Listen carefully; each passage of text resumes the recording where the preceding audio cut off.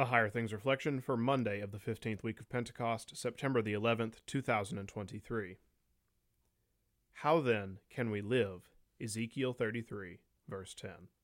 In the name of Jesus, Amen. When we observe the nature of the world, the sins of people against us, and our sins against others, it is easy to become pessimistic and cynical. We can identify all sorts of problems in the world, but we do not seem to be able to solve any of them. We recognize the symptoms of the problem in violence, hatred, injustice, division, and a lack of care for anyone but ourselves.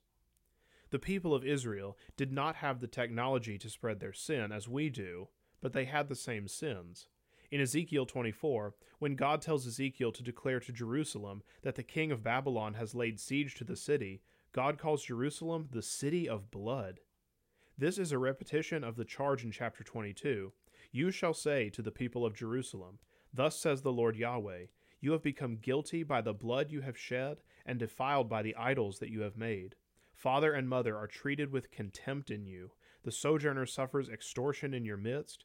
The fatherless and the widow are wronged in you, among many other things. To a greater or lesser degree, all Jerusalem's sins are still present in our world. Ezekiel was sent by God to declare the people's sins, just as God still sends preachers of His word to declare His law. When God's law brings to our attention the depth of our sin and idolatry and corruption, we might well say with the people, Surely our transgressions and our sins are upon us, and we rot away because of them. How then can we live?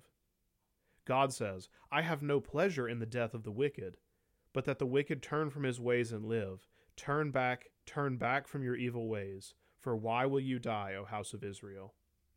Sin and rebellion against our Creator, who is our life, makes no sense. Why would we turn from Him and die? But that is what sinners, left to themselves, will always do. So God finally breaks the stalemate between His desire and sinners' actions. He sends Jesus to become the wicked one and take all the world's wickedness upon Himself, though it does not belong to Him. He fulfills Ezekiel's vision and not only warns us of our impending death, but becomes our death. How then can we live? In Christ crucified and risen, who gave Himself for us in holy baptism, holy absolution, and the Holy Supper. This is how we live. In the name of Jesus. Amen. Almighty God, our Heavenly Father, You desire not the death of a sinner, but rather that we turn from our evil ways and live. Graciously spare us those punishments which we by our sins have deserved, and grant us always to serve You in holiness and pureness of living, through Jesus Christ, Your Son, our Lord, who lives and reigns with You in the Holy Spirit, one God, now and forever. Amen. I thank You, my Heavenly Father, through Jesus Christ, Your dear Son, that You have kept me this night from all harm and danger, and I pray that You would keep me this day also from sin and every evil, that all my doings in life may please You. For into Your hands I commend myself, my body and soul, and all things.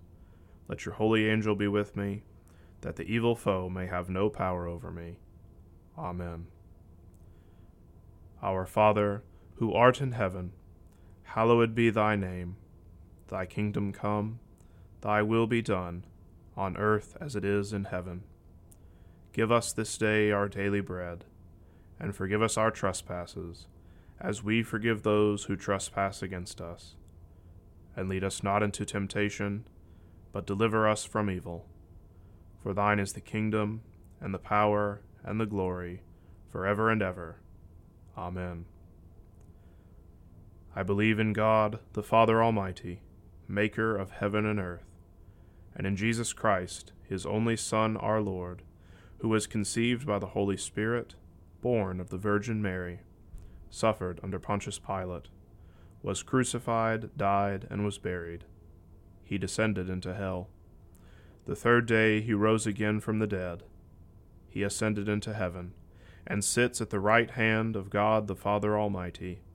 From thence He will come to judge the living and the dead.